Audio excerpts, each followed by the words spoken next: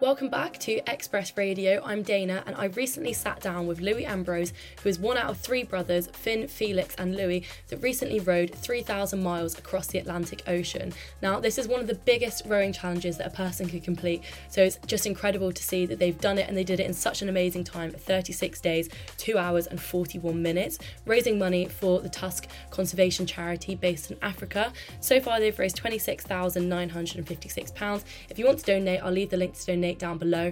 I hope you enjoy this interview, and if you have any more questions, don't be shy, give Louis a message or message me and we can get you in contact. And if you're thinking of doing anything similar, just listen along and listen to Louis' advice. He is your man to go ask. So I hope you guys enjoy this episode. Thank you so much for listening, and thank you, Louis, for coming on. Welcome, Louis, one of three Ambrose brothers who just recently crossed the Atlantic Ocean in a rowing boat, covering 3,000 miles of 1.5 million oar strokes. It took you a total of 36 days, 2 hours and 41 minutes. How are you feeling? Yeah, feeling pretty good, to be honest. Yeah. Really nice to be back on land. I think, not sitting down, sort of everything be moving or being rocking about is a massive positive. Yeah. Beginning to sort of recover physically now, can walk, which is always helpful now. Hands are sort of back to normal. But whilst it is sort of really nice to be back on land, sort of it was a challenge that we set ourselves a couple of years ago. Worked pretty hard to get there. So there's almost a bit of a gap now, I think, in our lives. Yeah, because I mean, this thing's been going on for nearly 2.5, 3 years now, hasn't it? From when you first said that you were gonna try and accomplish it, and now it's all done and dusted. And how are you feeling? Do you feel like you said, is there a bit of a gap in your life now? Yeah, slightly. I mean, it's sort of certainly towards the end of it, sort of the last 6 months, it just took up sort of every moment that you weren't, at work or Yeah. whatever. So I think now, there is might be an inkling to sort of move on to the next thing. Not too soon though, or perhaps not for something sort of so extreme. Yeah, I was going to say you probably need quite a lot of time to recover. I mean, it looked gnarly. It was a big challenge. 3,000 miles is a long way. I mean, I hadn't really, because I remember when you first told me about it a couple of years ago, to begin with, I was like, hey, that's ages away. So, he's fine. He's got tons of time to practice, and there's three of you, you'll be fine. But also, I couldn't quite comprehend sort of how far 3,000 miles is. Can you sort of put that into another perspective isn't I it mean, the it is really hard to grasp. Yeah. Yeah, it's really hard to grasp. I think a lot of the sort of the fuss that's made beforehand about the challenges, you'll see like the sights you'll see, the nature you'll see will be unbelievable. Mm. In reality, like you see nothing for weeks on end. Like, all you do is either stare at the back of the person in front of his head or just look at the sea. A lot of Yeah. the time it's blue or grey. Yeah, I mean, I think you It have quite a lot really of is challenges big. along the way. I saw at one point you were stuck in a load of seaweed. I think that's probably the only thing you got to see, really, isn't it? Yeah, that was sort of a brief moment of excitement actually. Yeah, what Yeah. happened there then? How did you sort of stumble across that? How far into the journey was it? I think that was pretty near the end. I think it's probably a week or so from the end. Hmm. We'd sort of been seeing these clumps of seaweed the whole way across, and then suddenly there's just this massive patch. And there's no Um, way to avoid it, because if you don't want to go round it or anything, do you just got to go straight through? Pretty much, yeah, yeah. I mean, it wasn't a massive issue. We were able to get through it and Yeah. sort of call for a rescue or anything. So was that an option then? If anything went wrong, were there people on standby who could come get you, or was it really you're in the middle of nowhere? Good luck. I mean, it's to an extent, it's sort of a bit of both.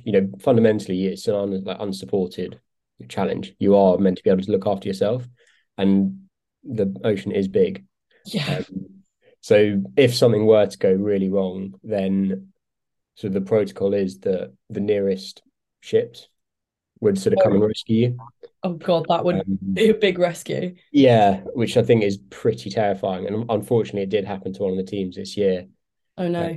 Yeah, so we had some pretty bad weather around Christmas, pretty Yeah. strong wind, and therefore some quite big waves. And unfortunately, they capsized and weren't able to rewrite the boat, so they had Oh, to.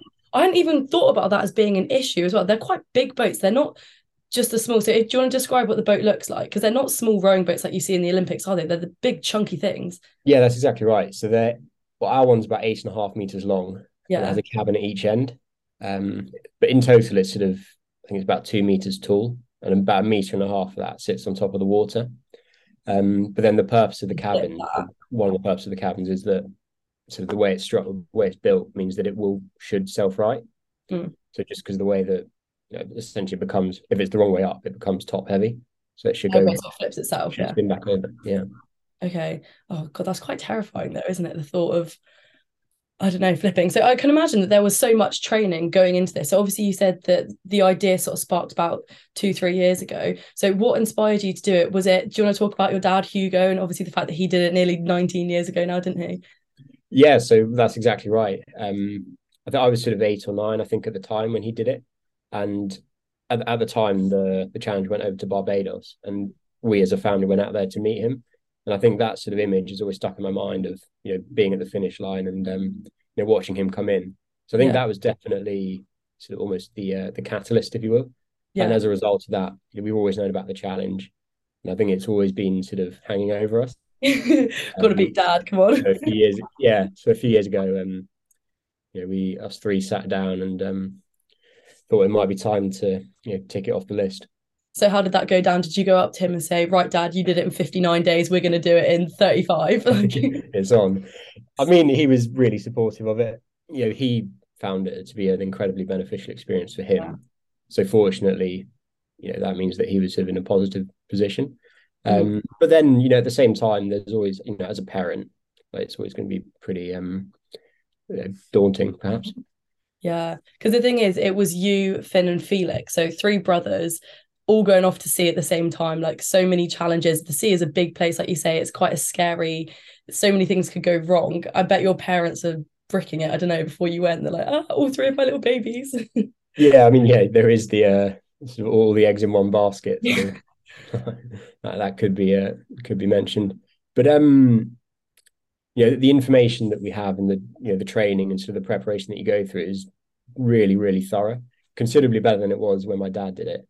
So Yeah, I I think bet it must have improved so much now. So I saw that the training that you had to do, you did ocean rowing, SRC marine radio, first aid, sea survival, and RYA navigation. So how long did that take you to complete all of those qualifications?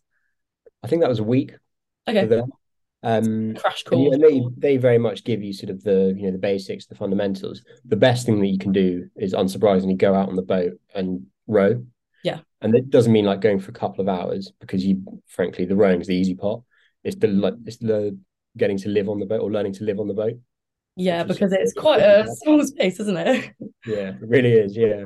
Yeah. Yeah. So we found that quite quickly the most beneficial thing to do was sort of to go out overnight, try and go for sort of upwards of 24 hours. So had you ever rowed before? Did you ever do it at school or in the gym or anything? Or was it like, this is my first time ever rowing, let's go 3,000 miles? I mean, I've sat on a rowing machine before, but it doesn't translate that much to what we're doing. Sort of obviously it is rowing, but the boat's built slightly differently, and also as well, the intensity. Yeah, the intensity that you row at is so low that it's more sort of like walking. Okay, so you're not, because I suppose when you're in the gym, you're like, right, I'm going to go this distance in this amount of time. You really sort of, put all your effort into it. But obviously, if you're doing it for a month on end, like you've got to set a steady pace, don't you? Exactly. Yes. I mean, you're never out of breath when you're doing it. And you are, of course, doing this to raise money for the Tusk Wildlife Conservation Charity, which is in Africa, currently at £26,956. That is a huge amount of money raised so far, but you're not done yet, are you? You're looking to raise up to 100,000, is it? I think the goal. I mean, we frankly want to just keep going. Yeah. Like in all honesty, sort of the £100,000 was sort of a target that we set a couple of years ago. Unfortunately, just with sort of the way that things have transpired, that looks quite a long way off at the moment. Any money for any charity is better than doing nothing, isn't it? So the fact that you've raised £26,000, nearly 27,000, that's insane amount of money. So big pat on the back for you guys. Yeah, well, yeah, thank you. But I think that's exactly right. It's easy to say like, oh, we didn't reach our target, but as you said, it's still a lot of money that you've an extra £27,000. Yeah. How did you choose the Tusk charity then? So Finn, one of my brothers, had spent quite a lot of time over in Kenya. And so he sort of witnessed their work, their input firsthand. And we felt that perhaps naturally and rightly, a lot of teams go for sort of more humanitarian charities. Yeah. We thought perhaps try and do something a bit different. and sort of try and support a conservation one. And it's nice as well that you didn't just go eeny, meeny, miny, I pick you. That obviously Finn knows a lot about this charity. He's seen it firsthand. And so you actually went for something that's quite meaningful. Yeah, that's right. And we did do quite a lot of research into the charity. Yeah. What we particularly liked about them was that they're quite a small, sort of agile charity, and what they're very good at is actually just sort of helping, like help to provide funding. So they don't have sort of there's not like massive like loads of boots on the ground as you will like in Yeah. Africa. Essentially, they're just like linking sort of the money Oh, that's with quite nice. So they're professionals. sort of overseeing, they split it up between lots of other people. Exactly. Yeah. So So yeah, a you're lot of just the work they're directly doing. helping one, you're helping several or quite a few charities in the end. That's Yeah. really So a lot of the work they're doing at the moment is around sort of like anti-poaching. Mhm. So a lot of the money is going towards sort of supporting the rangers rather than them having to sort of try and do it themselves. They Yeah. leave it to the professionals and they help Yeah. provide funding. Yeah. Oh, so that's actually I can't believe that though. Every time I click on it and there's more and more money, it's fantastic, isn't it? I bet you feel so happy.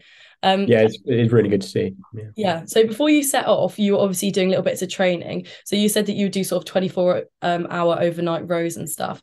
Was that the only thing that you were doing, or did you sort of say, oh, we're gonna do a week-long little expedition, or what other bits of training did you do?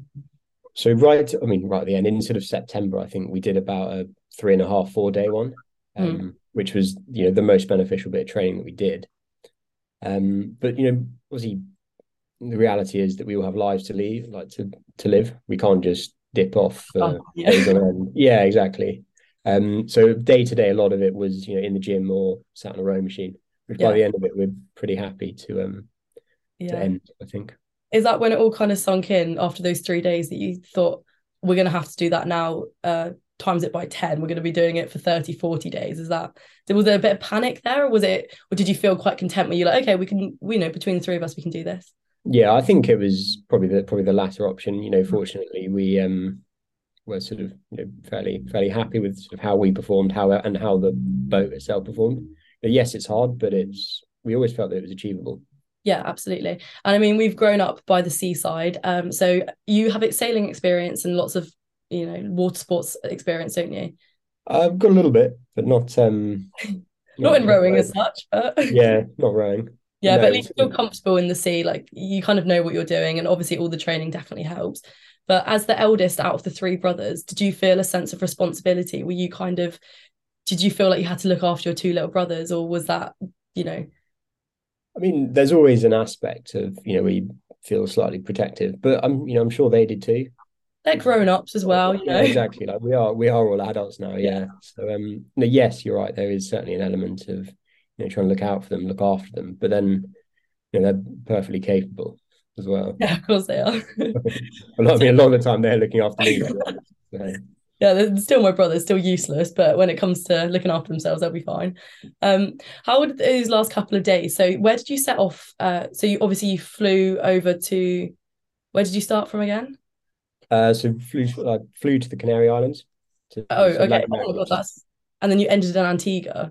ended in Antigua. Yeah, So yeah. you So we have to started in take, La Gomera, which is just off Tenerife, yeah. like a little island, and then we pushed off from there, and then 5 weeks later ended up in the Caribbean.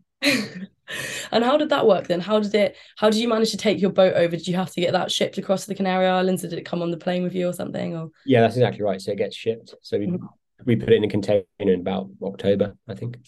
and you just have to go, bye bye, hopefully you're there in time. Yeah, cross your fingers and hope that everything turns up at the other end. Yeah. So before you set off, obviously you had to lay everything out, count everything, make sure you had enough food, toilet paper, all your, navigation equipment and stuff. Was there a moment where you thought, oh my God, have we forgotten anything? Or were you worried? Because obviously you had enough food for 60 days between the three of you, you had plenty of food. But was there ever a moment when you thought, like, what if things go really horribly wrong and we run? Did you ever have that moment of panic or fear?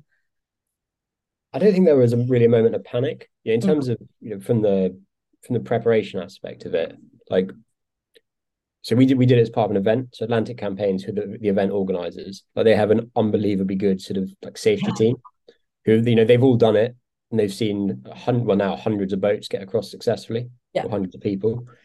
And with that, year on year, it means that the advice that they can give improves, and therefore, the the kit requirements, for example, they also improve. Yeah. So, and they're incredibly thorough at, checking everything. So we went through multiple inspections just to make sure we had everything. So I think there wasn't a moment of panic sort of in terms of us forgetting something. No, because I was going to say they obviously know what they're doing. Like this is a whole campaign, as you said. So there's people there to help you out. How did life change then? Obviously, from waking up, having a nice hot shower, putting the telly on, to then being in a rowing boat in a confined space of two of your brothers in the middle of nowhere. How did what was your daily routine like? It wasn't so nice anymore, I can imagine. Yeah, I mean that is correct. Yeah, it's I mean, honestly, you just sort of have to get used to it. There's no hiding from it, and also it's not like you have a choice when you're out there. It's not like you have to get up and you have to row. Yeah. That aspect makes it quite easy. But then at the same time, we spoke quite a lot about the things we missed and what we were looking forward to the most, and a shower and Yeah, just number general one. cleanliness seemed to come up in pretty much every version of the conversation. Tell us about the bucket then. I mean, yeah, obviously living on a boat means you have to sort of go through all the processes. So yeah, we essentially you just have to use a bucket for the No more for needs the, to be said. Yeah. honestly there's not a massive amount of privacy either. No. So But I you suppose that's a become nice thing. Imagine if you got on a boat with a couple of strangers and then all of a sudden you were in this tiny little living quarters. It's nice that it is your brothers. Like you've probably seen each other in worse places. So I think that's right, and like the child inside all of us will always find it quite funny, yeah. but you literally you just get used to it. Yeah. And how was No, it? there's certainly not a reason A to. massive bonding experience. Yeah, we're pretty close now. Yeah. And what did you do about showering and stuff? Did you jump in the sea? Did you ever go for a swim in the sea or? Yeah, so we did go in the sea, but I mean, theoretically, the primary sort of objective of that was to clean the bottom of the boat. Okay. In terms of sort of the washing, like the best thing to do is just try and use fresh water. So we had a water maker on board, which obviously allowed us to drink water. Yeah. But then you just sort of wipe yourself down with a cloth as well. Fine, baby wipes. Baby wipes are fine, but Yeah. the thing is, if you have too many, they just weigh a ton. So Yeah. we And did have some also, baby wipes, but you don't want to rely on them. yeah. And with food and stuff, so you had some pretty gnarly food. I mean, it was a lot of dehydrated packets and I'm not quite sure. What was the best and worst meal that you had? I think the best meal that I had was one of the breakfasts, which was like granola and raspberries. I found that the breakfasts actually were absolutely fine. Hmm. So I think essentially they're just it's powdered milk and then some variant of like cereal. Yeah. Which thought was pretty nice. And unfortunately, I've got quite a sweet tooth, and a lot of them are pretty sweet, so it sort of meant that was all right. In terms of like the main meals though, there was a bolognese which I quite liked, but I had it every other day, so I've sort of had to take a bit of time off from spaghetti bolognese. But then so sort of like we had to eat about 5,000 calories a day. So Oh, around God. half of that came from these three meals, Yeah. and the rest would have to come through snacks. So I just ate about a lot of Oreos basically for the month. Oh no, what a shame. Shame, yeah. Bummer. Yeah, and even considering that you were eating 5,000 calories a day, I mean, the weight loss that the three of you went through is actually pretty insane. So within a month, you lost 8 kilos, Felix lost 9, and Finn lost 7. That's a big drop in weight. Obviously, you were, doing a lot of exercise. How did it feel when your parents saw you? Were they like, "Oh my God, you need to get some muscle back on those bones, some fat back on those bones"? I mean, it didn't take very long, I think, to put back on the weight. I think we weighed ourselves after about a week in Antigua, and I think Felix and Finn were back up to their previous weights. I think a lot of that is, I imagine, it's sort of like water weight as well. Yeah, I definitely. would think that you sort of dehydrate. I don't think you'd be able to eat enough calories to put on 7 kilos in a week. I think some of that must be hydration.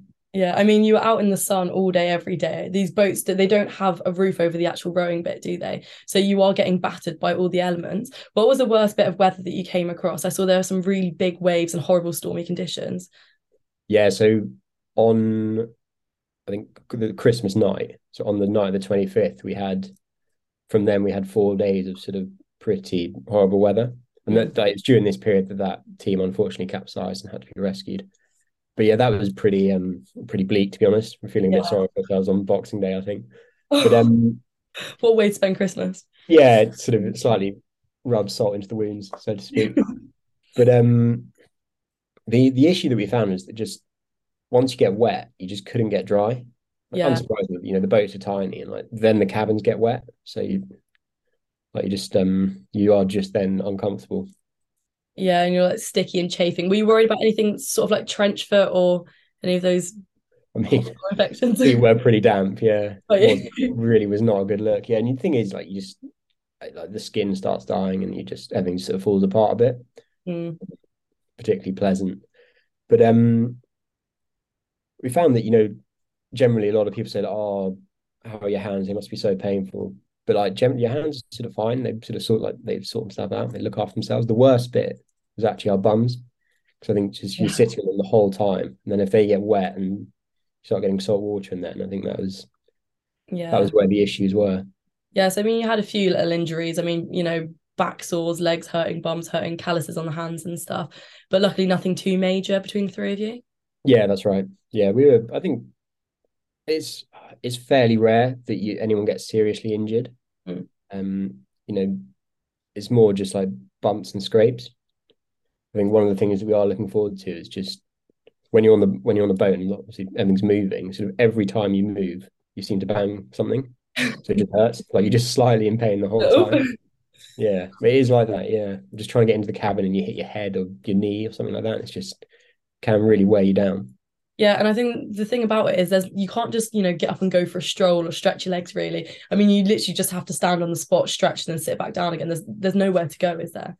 Yeah, that's right. I mean, you can sort of you can lie out in one of the cabins, but I've sort of I reckon now I'm only beginning to be able to sort of stand up straight when I walk. But I'm literally about 4 inches short Decompress your now. spine, yeah. Yeah.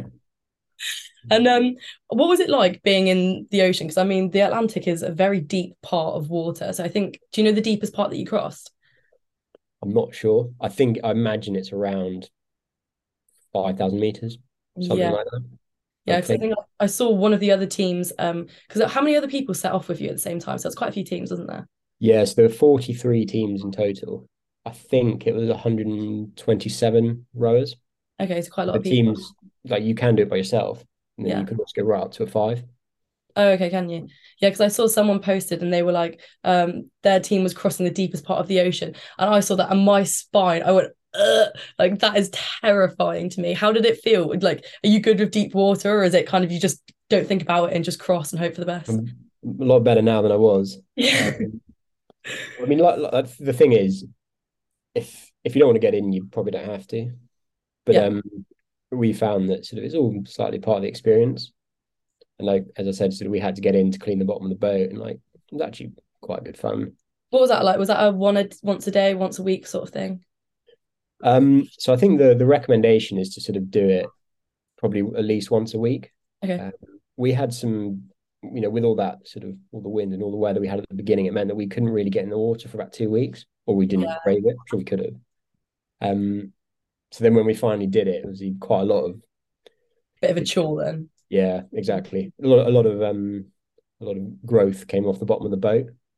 But then fortunately, once you finish, you end up going a bit quicker. So it's actually a bit of like a morale boost. So I Yeah. think from then we aim to get in sort of every 4 or 5 days, I think, to just have a look.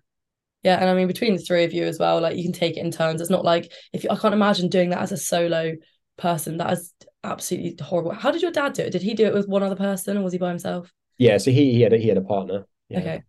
Yeah, I just honestly doing that by yourself is just the thought of it is just terrifying. If anything went wrong, I'd just cry for days. I wouldn't know what to do. But what was the actual sort of day-to-day schedule like? What time did you all sleep at the same time and then all wake up together, or did you take it in turns to sleep? So we took it in turns. Our objective was to not spend any longer than we wanted to out there. So Mhm. we always try to have people. Well, we always had someone rowing. Yeah. So we split a 24-hour period into a day shift and a night shift. Yeah. During the day shift, which was predominantly 15 hours long, we'd row for like we'd two of us would row. So you'd row for an hour and 20 minutes, then you've had a 40-minute break. Mhm. So you do that for 15 hours a day. Then overnight, we would go down to one person rowing. and so you do a 2 hour shift, or everyone would row for 2 hours, and then after that, everyone would row for 1 hour, and Oh, then okay. you come back to two. And what that meant is that for two people, you're able to get a block of 4 hours sleep, and the other person Yeah. had a 3 hour window, and then Yeah. we sort of moved that around every day. But we found that that worked really well for us because having Yeah. that sort of that longer block, I think it sort of really helped sort of not didn't sort of completely get rid of it, but it just really helped with like the sleep deprivation. Yeah, I was going to say the first couple of days must have been really tough getting into that routine. But like you say, if you're doing it week on week, it eventually just becomes as a lifestyle, isn't it, by then? Yeah, I think that's right. And it's the thing is like it doesn't get any easier. You just get tired. You just get increasingly tired. But you do get better at sort of like learning to manage it. Yeah. What we found is that, physically you're able to sort of just keep going, but mentally or psychologically, you're sort of your brain capacity seems to decrease quite quickly. Yeah. Yeah, I think by the end of it, we're not having particularly productive conversations, I think. Yeah, sort of revert back to your 5-year-old self, just going, give me Bicket or something. Yeah. It's not great. But Pretty much, yeah, you just sort of make a weird face and some strange noise at each other. yeah. I also saw that there was a couple of hallucinations and stuff. Was that from the sleep deprivation, do you think? Or was Yeah, that I think it is. overall Yeah, we thing? had and the one that I remember the most was Finn actually, and he thought a bag. We had these like a dry bag, basically just like a waterproof sort of Mhm. rucksack. And I think he thought that was a roast chicken or something. Oh, I bet he was so happy when he thought it was a roast chicken. Yeah, I How think did you sort of talk him unfortunately, down from that? Were you like, Finn, we're in the middle of the ocean, remember? no, I think it was only him awake when he had it. It didn't last a long period of time, but I think the way that he explained it is that he was sort of rowing at the time. He sort of saw this thing at the corner of his eye, and he's just like, "What is that? Could it be? Could it be?" But no, it was the bag. It Oh, was a hallucination. shame. Also, how was the navigation? What was that like? Did you have a little screen or something telling you where to go, or was it a manual thing where you had a compass and you were just hoping for the best? No, so we had yeah, like it's called a chart plotter. It's like an electronic device with a screen, GPS, and so you can sort of it's almost like Google Maps, but Yeah, there's no okay. roads, obviously. Yeah. You just see where you are and see where you've got to be or where Yeah. you hope to end up. Um, but so we the the way that you can sort of do the crossing is traditionally the shortest route is obviously the most direct route. But generally, what that means is you may not get the advantage of the wind. Okay. So obviously, we're rowing from sort of from east to west, and a lot of the reason that like that this can take place is because of the trade winds. So we Yeah. felt that the further south we went, the more to more help you'd get. Mhm. So quite early on, we pushed quite far south, like quite a long way further south than sort of most of the other teams. Yeah. Um, and it worked. Like it did work for a couple of weeks because we were pretty light in comparison to certainly the fours and the fives. Obviously, with one less person, but like the conditions are I probably suppose. the Yeah. conditions are the biggest thing to the speed of the boat. And we sort of always said that like for we'll always try and keep the boat moving as quickly as possible. So that meant we had to fight a little bit at the beginning, but then when we got a bit south, we then went quite well, like quite quickly. Mhm. Um, but that was, from a navigational aspect of it, it was slightly daunting because we were very Yeah. aware that like we were going in a Got a slightly bit of different peace. direction to everyone else. Yeah. Because I was going to say I wasn't sure sort of how old school it was because obviously you had to do the navigation training and stuff, but I didn't know if that was I suppose that might be for worst case scenario, like if everything breaks and you do kind of have to go off of the stars or a compass or Yeah, that's whatever. exactly right. And like ultimately with that crossing, it's like if you go west, you will eventually hit something. Yeah, it'll find land. It'll The be fine. navigation's far more complex when you're around land. Yeah, Like in the middle of the ocean, there's nothing. So you're not really going to hit anything unless you're yeah. unbelievably unlucky. So it's actually quite sort of one dimensional in that aspect. Okay. Yeah, so like you say, if you just go in a straight line, you will hit something eventually. Yeah. Was there any moments though where, for example, the wind or the waves were pushing you back and you were getting really frustrated because it felt like you just weren't moving? Fortunately not.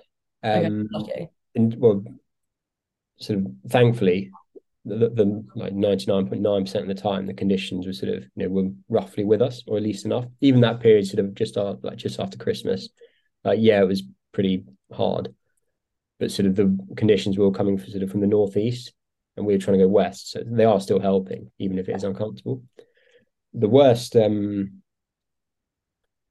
think it was actually our second last day where there was just no wind, and therefore sort of the temperature sort of skyrockets, and you're just In the middle of the you're actually really having to row, Yeah. that was pretty sort of hard work. But I think some of the teams that are still out there now, they're having a pretty hard time. Are some people still going then? Yeah, yeah. Oh, So I reckon there's probably around 10 to 12 teams still out there. wow. Sort of some of the smaller teams. Yeah, Yeah, because I mean, you finished about 2 weeks ago now, didn't you? 2 or 3 weeks ago. yeah. And you were out there for Christmas and New Year. At least you were with your brothers though. And what did you do for New Year's? Did you sort of go, woohoo, we can treat ourselves to a chocolate bar or something? Or I think for New Year's we did absolutely nothing for New Year's. just high For five? Christmas, Let's go. yeah, for Christmas we did have some treats. I think I had a can of Fanta, and then I think there was a bit of dairy milk flying about as well. Oh, Then we stop had these, it. yeah, it was luxury. Then we had these sort of packets of like dry cured ham, I think, which Mm, went down very well. yeah. Yeah, it's nearly a Christmas dinner, I suppose. Not far off. Yeah, No, not far off. I do feel bad for some of the teams crossing, but there was one team this year which set a new world record, didn't they? yeah. Yeah. I So do you think know how many days they did it in? I think it was I like think 26 or 20 something, wasn't it? I think there's been a few world records set, um, but various like for various categories. Yeah, because I was going to say it can't be the same world record for one person as it is for five people. Like That's that's exactly right. Yeah. So I think the quickest ever crossing, I think, is 29 days or something, Mhm. which was from a team of four. So that wasn't broken this year. Um, but I think the mixed teams one was. I think the team that came fourth, um, they were a team of two guys and two girls, and so I think they must have broken a record. And then the trios record was actually broken as well, which No. no, no. Well, How so far off were you? I think we're about 24 hours off. Okay. Um, It was next year. well, yeah, see what happens. But no, the team that did that were a team called Dark Trio, like, and they did like unbelievably well. And they like, thoroughly deserved it.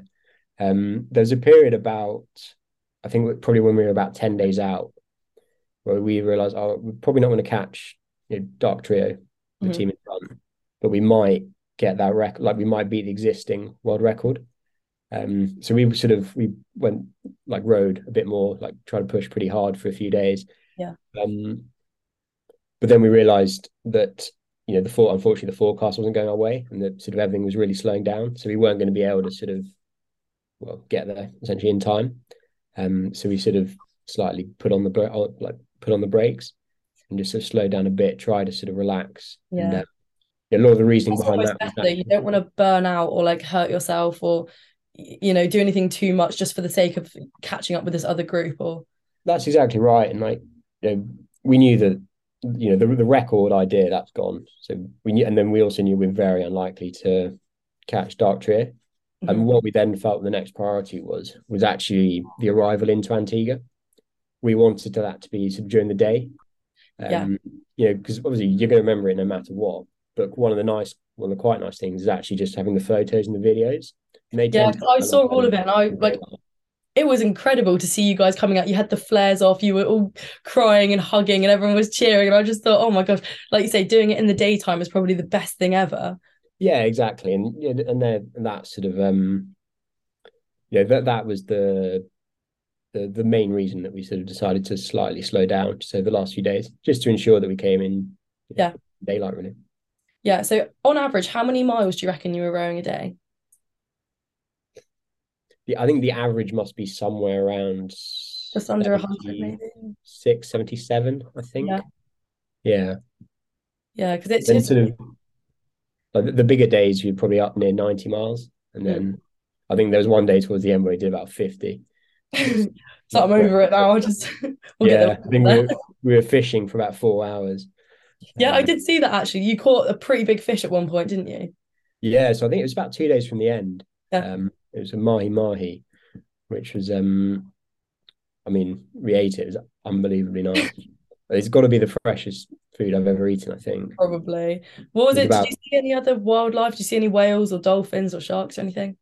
so we saw a pod of whales, I think, on the first night. And Oh then wow, so I we bet thought, that yeah, really so we got thought, you oh my off. God, this is gonna be unbelievable. Like we're gonna see so much. And And then then didn't nothing. see anything for about a week. I think it was actually we were just about to get in the water, or Finn was about to get in the water to clean the boat, and then I saw a shark Like, behind. get out, get out. Yeah, so I think he didn't get back in for a while. Yeah, and then Um, next time Finn's like, Louis, you're going in. Yeah. yeah.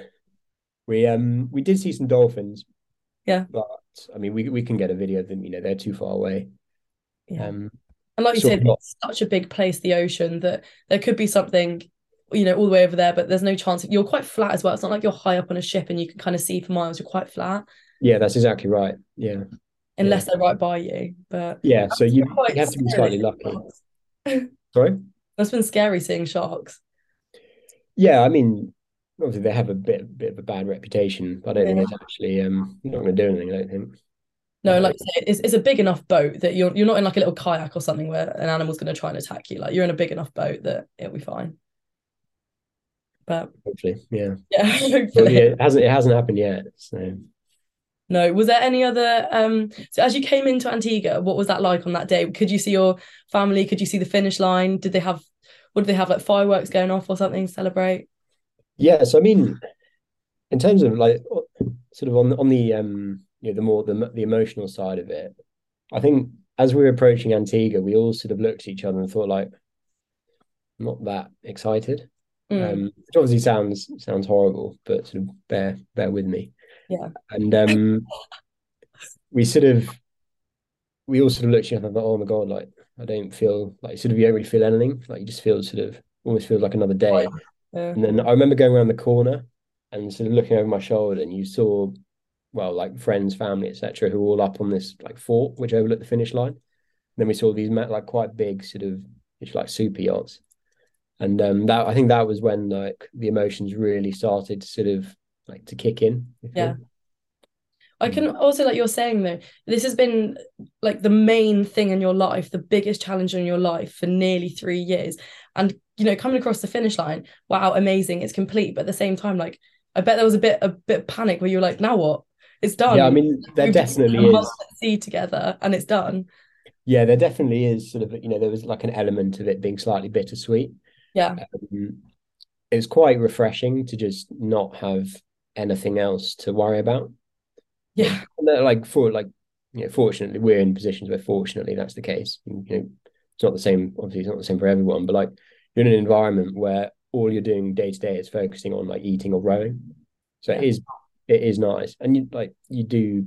I've been sort of slagging it off a little bit, but like you do see some unbelievable sights. Like Mhm. I found that particularly at night. So there's no light pollution. So if it's a clear night, you see like the skies are unbelievable. And so those sort of aspects where like you can almost take them for granted when you're doing it, Yeah. but afterwards you think like that was actually quite nice. Yeah. And I bet the first couple of nights you were like, wow, look at all the stars. And then I suppose by the second week you're like, oh, it's still stars. And then it just Yeah, becomes exactly. everyday life at that point, doesn't it? Yeah, And it's like, oh. But now I bet you miss it. Like you do anything to go back and just be in the dark, the sounds of the sea and stuff. yeah. It's a serious experience. Yeah. Did you have any sort of massive arguments? Because I obviously being siblings, I think there's a line and you're always able to cross it because they're your siblings. But this is a grueling challenge. Was there a moment where anyone just went, right, I can't do this anymore? No, we didn't have any big arguments at all. That's I good. think, like, naturally you're in an environment where you're uncomfortable, you're tired, I don't know, you're probably in a bad mood anyway. Yeah. And then someone says something, you just think, oh, shut up. And you bicker more than anything. But then, being siblings, sort of literally about a minute later, you've forgotten about it and you moved on. You're all, yeah, chatting Yeah, away. you're suddenly best friends again. Yeah. I think one thing we did notice was that like because probably partially because you're so tired and also there's not really much else going on, like the volatility at which you sort of experience emotions increases massively. So like within sort of a 5 minute window, you could be having an absolutely horrific time. and then suddenly you're loving it. You'd be happier, yeah. Yeah. So you have to sort of slightly bear that in mind as well. That like if you're getting wound up by someone, like the fifth, probably a 50% chance that it's actually partially you. You just have to slightly keep a lid on it, I think, to bite your lip at times.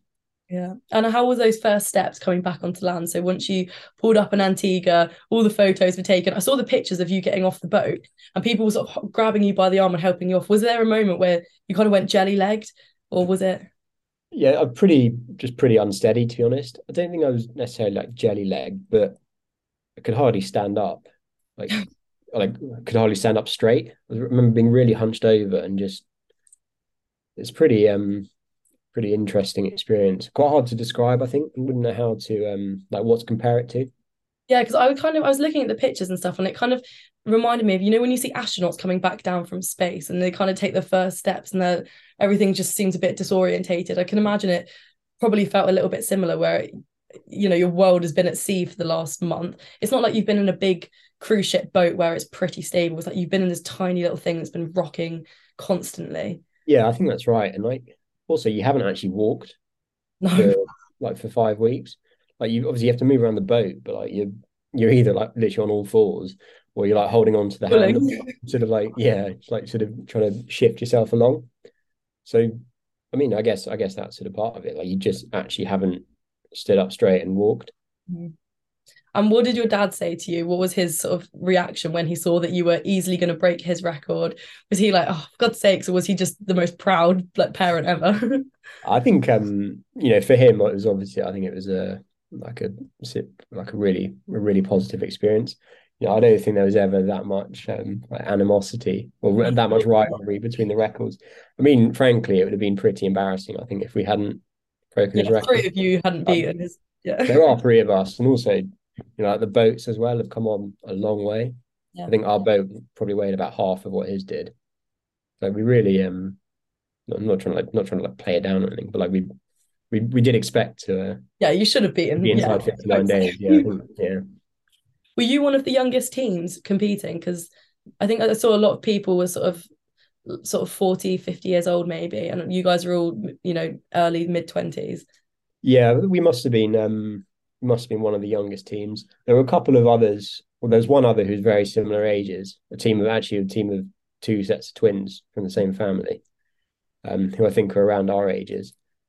But then I think actually one of the girls who's still out there, Miriam, I think is 23. So Oh, I think she's the youngest. yeah. Yeah, so she's doing unbelievably well. Still Yeah, going.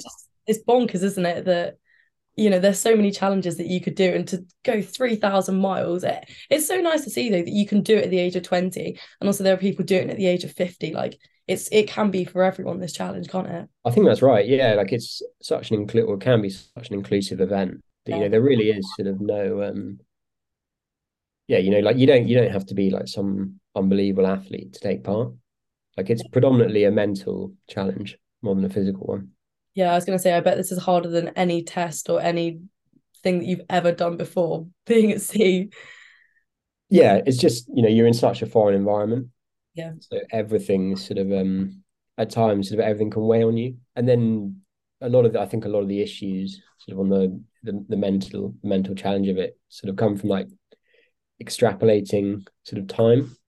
We found that very early on, naturally you sort of think, oh, I've done 4 days. I've now got to do this 9 more times, whatever it is. Mhm. But then sort of as time goes on, you learn to live with that and you learn to sort of manage it. Yeah. But I think that was, early on, that was sort of a lot of the reasons that, you feel down or depressed or sorry Like for yourself. halfway or yeah. No, I think that's so good though. I mean, you seem like you managed to stay positive the entire time. And it's obviously nice that you had contact with, you can still contact your family. And did you have to radio people or could you phone people? I don't really know how it works. If there's signal, were you just hoping that they'd pick up? Yeah, so we had a satellite phone. Yeah. So we would check in with the safety team, the event organizers, sort of probably every 3 or 4 days, they would give us a ring and just make sure that we're all Still still there. happy. Yeah, exactly, all still safe, all still well. But then sort of on the more personal side of it, like essentially you can use these phones to sort of like speak to speak to your family, speak to friends, etc., which we sort of did. Um, and then we did also have a device which meant that we could essentially you could get like a data connection. So we could use WhatsApp and then like send photos and videos back and forwards. Do you think that made it better or worse, like having contact with your family? To begin with, did you feel quite homesick or? I found it quite emotional initially. Yeah, I remember I think it was on Christmas actually. Like, I called my mum and I could just hardly speak. I just felt like I was going to cry. I don't really know why because I wasn't sad. I was just yeah. sort of yeah. I Well, think this is I guess I was sad, but it's just more yeah. like just sort of hear other people and you think, oh, They're all having fun without perhaps you. I'd rather be at home having Christmas. Yeah. I know. I mean, that's a really tough time of year to do it over Christmas and New Year's because you're so used to spending it with family and everything. But do they do it over Christmas for a certain reason, like you say, with the winds and the weather conditions and stuff? Is that why it's done Yeah, then? that's exactly right. Yeah, so it's in a window where sort of the sea temperature should be low enough that you're not going to get any sort of anything Yeah, too drastic, too dangerous. yeah. Do you know the biggest wave heights that you encountered? I mean, didn't measure them, but Oh. I think probably I would imagine something around 10 meters, like Yeah, from the trough to the peak, I would think. yeah. Yeah, like, there were some pretty strong winds during that period, and obviously the waves have a bit of a long run up by the time they get to you. But it's not, the waves that you're seeing, it's not like what you see around the coast. They don't come like every 3 or 4 seconds. They're sort of like 100 meters or so, a couple of 100 meters apart. Oh, So okay. they're breaking. They're more sort of hills. Yeah, of course, because they're not like rolling waves or anything, are they? They just go up and down. So I suppose Yeah. that must be quite straightforward. Did you have training with sort of getting through waves and stuff, or did you just have to figure it out on the spot? I mean, to be honest, you just have to go with the waves. Like Yeah, the sea is far more powerful than you are. I think I can't you control are. that. Yeah. Like if it's windy, you're going to go with the wind. Yeah. And have you ever watched Life of Pi? Did you ever watch the film when you were younger, or I think I have. Yeah. Is that the one did where he ends up in a boat? that ever sort of come in, pop into your mind, and you thought, "Oh my God," like, No, I think yeah, there were some slightly sort of sketchy moments, but nothing too bad. yeah, no. And I mean, it's done and dusted now. What's the next challenge? What are you going to do now? Are you just bumming out, or are you going to start training for the next thing? I think there is a bit of a gap, Yeah. sort of certainly in my life, and I think in Felix and Finn's as well. But there's plenty of challenges out there, and perhaps I wouldn't necessarily like need to do something that's lasts sort of multiple days. I'm sure my work would enjoy it, or at least pretend they enjoy it if I actually go back and do something. So I think I might have to sort of go and do that for a bit. Yeah. Um, but no, I mean, I'm sure there'll be some sort of goal, but it's not going to be some like something sort of as equivalent as this. I think for a little bit of time. Yeah, I think you definitely have a well-deserved, you know, time to have a break and just to chill out. How long were you in Antigua for? I think 10 days, Okay, so was that all just beaching, like sleeping? pretty much. Yeah, I mean, to be honest, I was absolutely sick of the sun. Yeah, I I bet don't think I actually, I genuinely don't think I went in the sun. I just sat under the umbrella for about a week. it's been Um, grumpy. yeah, exactly, just with a cocktail. No, Mm. it's a really nice place to end up, obviously. But So I like don't you want said, when you've to. been out there for a month in the weather, like just in the sunshine, you probably want a break. Yeah, exactly. So I don't want to sound too ungrateful, but there certainly was an element where I thought like, oh my God, I wouldn't mind just No. I wouldn't mind being in the UK in February. Yeah, and I bet the first night that you got back, I'm assuming you just went straight to a hotel, lay in a bed, had a shower, like ate a proper food of dinner.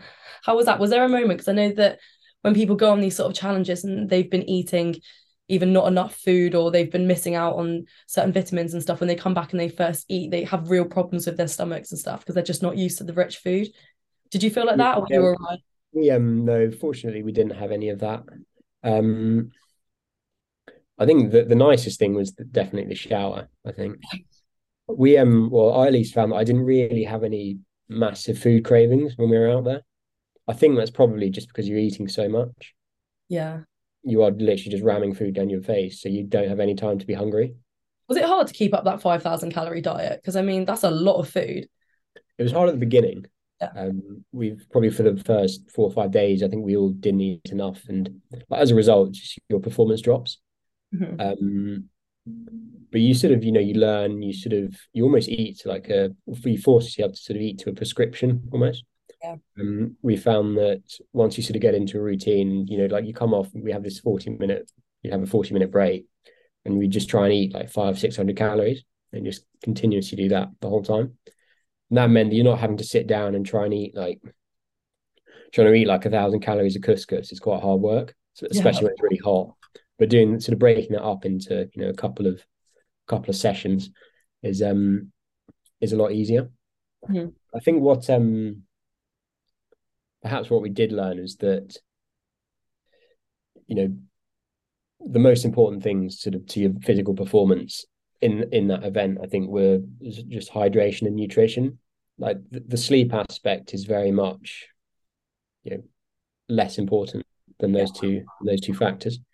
Um, if you're eating and drinking enough, you can really, really function off very little sleep. Not particularly pleasant, No, it's not but going to be fun, is it? it But can be done. Yeah. did you ever get bored? What were you doing when you were rowing? Were you chatting or were you just sat in silence? Did you ever play cards or listen to the radio or anything? Um, I don't think couldn't really say I've got bored, Hmm. but you did go for quite long periods of time sort of without talking, and you sort of go into your own little world, and which can be good or it can be bad. It sort of it depends on how you handle it, and you get better at sort of at managing it. Because I think early on, a lot of what we did was sit in silence. Everyone's just dreaming about not being on the boat, but then you learn to manage it, and you can sort of progress. We found that I think initially we went out and started listening to loads of music, but we actually found that that didn't really help. Um, I suppose we sometimes it's found nice just to be like in the moment, in the element, and focus on that. Yeah, I think that's right. And like the thing with music is it sets a mood. So you have to be a bit careful about what you're playing. You And don't want to get too like riled up and then waste your. yeah, exactly. Yeah. And you don't want to listen to anything sort of too depressing either. No, God, no. And then also I think just because obviously like a song is generally around like 3.5, 4 minutes, you're always slightly conscious about like how quickly time's going. Okay. Yeah. Sometimes I suppose it Um, might just be better just to zone out and then be like, oh, it's been 2 hours instead of being like, oh my God, it's been 4 minutes.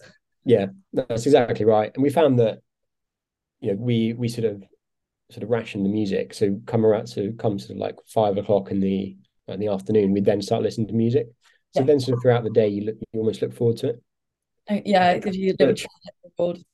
yeah, but like honestly, the best way to pass the time is actually by talking, which we did try, but I think, like I said, by the end of it, you're not really making that much sense.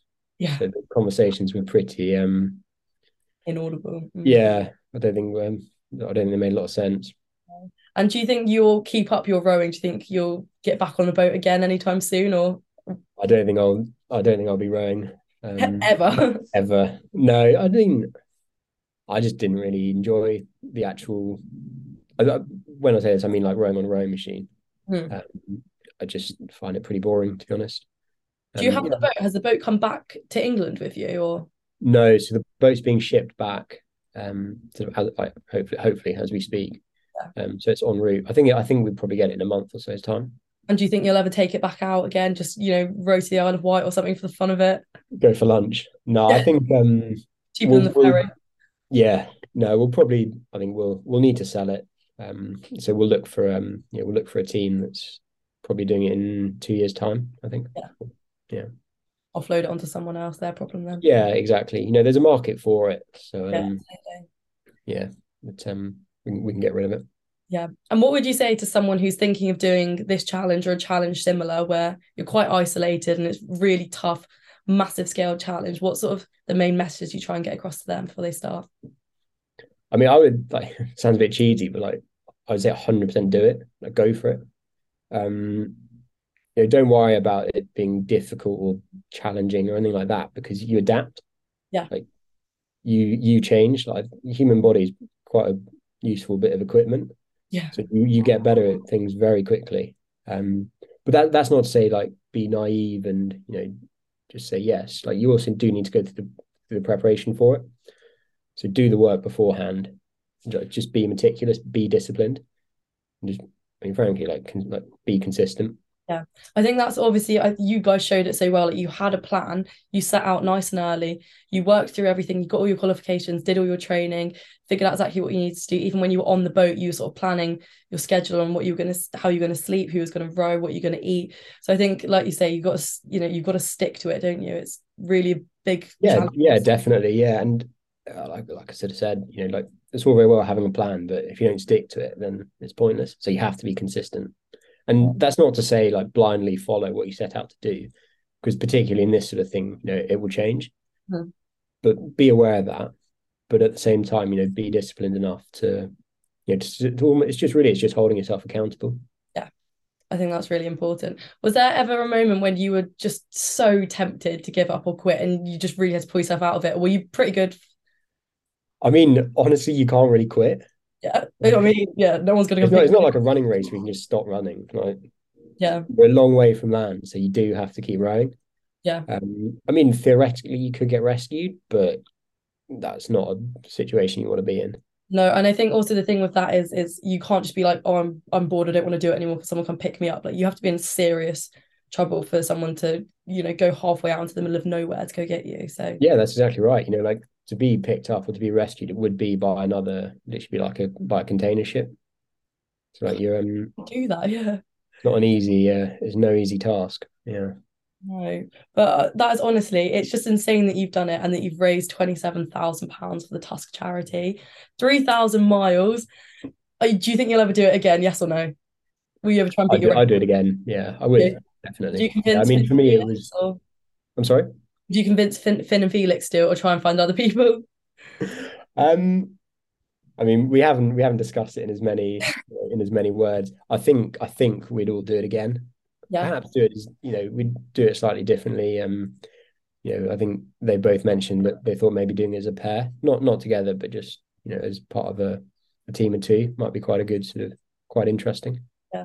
That's so nice though that it hasn't put you off for life. That you're all like you all enjoyed it clearly, and that you would be keen to do it again. And that it is a daunting challenge. Like it's I'm not going to sugarcoat it and say that it's easy. It only took a month, but in reality, it took nearly 3 years. It's not it's a big challenge, but you've done it now, and it's all Yeah, over. I know. It's quite a weird feeling. No, I think that's right. Like, like yes, it's hard. Yes, it's difficult, and you have some really crap days. But then, the feeling of literally the feeling of crossing the finish line was worth it. I'd probably do it again just for.